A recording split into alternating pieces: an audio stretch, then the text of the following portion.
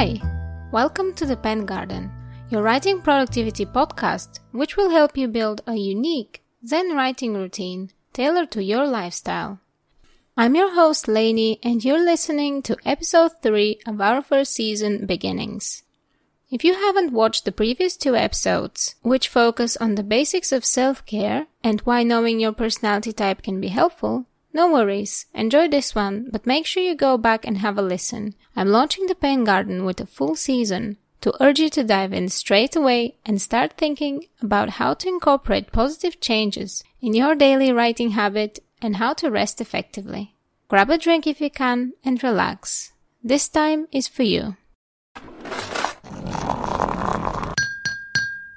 Following the previous 2 topics, it is only fair we look at what outside factors can affect how you build your writing routine. Like it or not, you and I are part of a society, and if we want said society to engage with our writing, we have to keep within its bounds. That includes accepting that writing might never be as straightforward as we want, and that there will always be interruptions.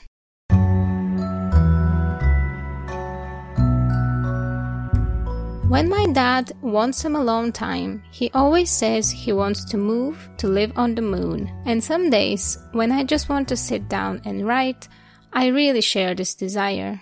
As I'm torn between friends asking me to go out, my family ringing me, and social media pinging on my phone like there's no tomorrow, I dream of a quiet desk setup on the warmer side of the moon.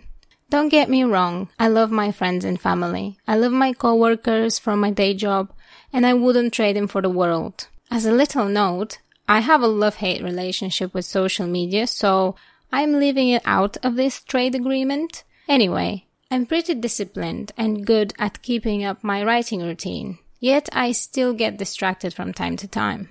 And this is normal. It would be good if writers could travel to another planet when they needed to hermit or do some writing, but the truth is, as everything in life, this is a balancing job. I bet you've heard about work-life balance, but I want to extend that term and say that writers need a good work-hobby-life balance. Because for some of us, writing is a hobby, and for others, it's their job. In any case, there's also other job aspects to think about, as well as life things like family matters and maintaining meaningful relationships. People in contemporary societies are constantly faced with challenges associated with conflicts between work and life roles. Studies found that work-life issues impact everyone, regardless of individual demographics, social-economic status, or family structure. Not only that, but also stress from work-life imbalance affects general well-being and leads to poorer performance in all areas of life. This might come as no surprise, but whether you're employed in a job unrelated to writing, one that relies on writing, or you're self-employed, work-life balance falls on you as an individual. It is the same for balancing writing and your surroundings. No one will help you, not because they don't want to, but because it is only you that really knows what a successful balance would look like. And this is the part where I urge you to think about what challenges you face in your daily writing practice, and whether or not you have found a productive way of dealing with them. For example, one of the unsuccessful routines I was building involved me sitting down to write in the evenings, after work. It also said that if you're committed to your craft, you would be able to confidently decline outings with friends and family. This didn't work for me, partly because of my personality and partly because it did not fit my surroundings. For one, as a hardcore introvert, as I told you in my previous episode, telling my friends I wouldn't see them and estranging my family would have led to me being completely isolated. And while writing is great, and it is the passion of my life, what is the point if I have no one to share it with, or if loneliness is bringing about writer's block? And second, my day job requires a lot of focus and talking to people. I like it and I'm not at all complaining about it, but at the end of the day, my brain is more often than not melted and not fit for any creative work. So what did I do? I stopped forcing myself to follow this rigorous routine of nighttime writing. I would write nights only if inspiration struck, but usually it was non-working days and weekends when I did the bulk of my writing. I'm sure if you think back, you could find such examples in your own writing practice. Maybe you even have some now, active and waiting to be changed. Take some quiet time one day soon to think about where your writing fits in with your social bubble, and you may be surprised by the ideas of improvement that flow after this thinking. I've got 2 more points to make, but before I move on, I just wanted to do a little break and wanted to ask you to make sure to check out the rest of the available episodes of this season. If nothing else, the overall information should spark some ideas in how you can make your writing more effective and fulfilling. And if you want to know more after, please subscribe to the show and a cup of writing joy will be directly available to you every week.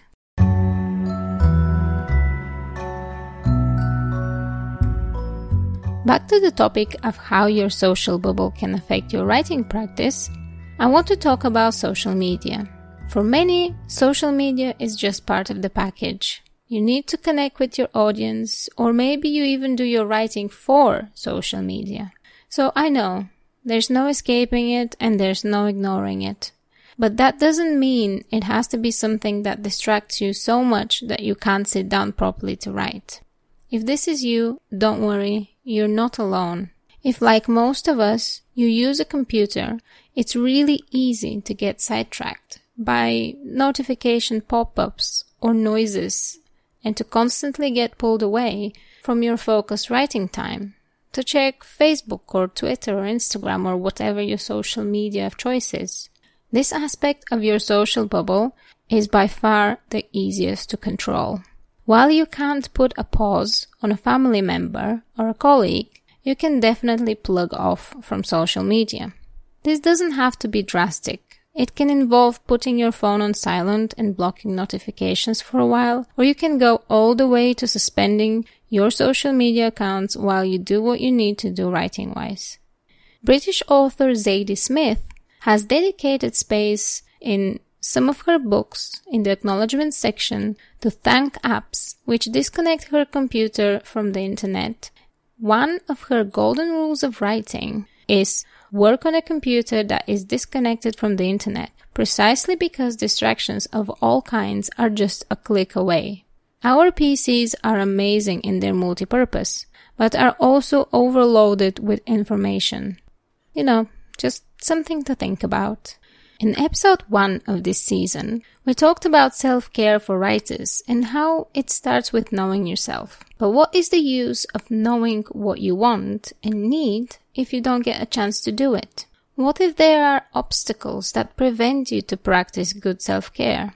A writer doesn't write in a vacuum, and in the current digital landscape, there is a constant need to juggle distractions online and offline. For that reason, it's important how you present your writing to yourself and the people around you.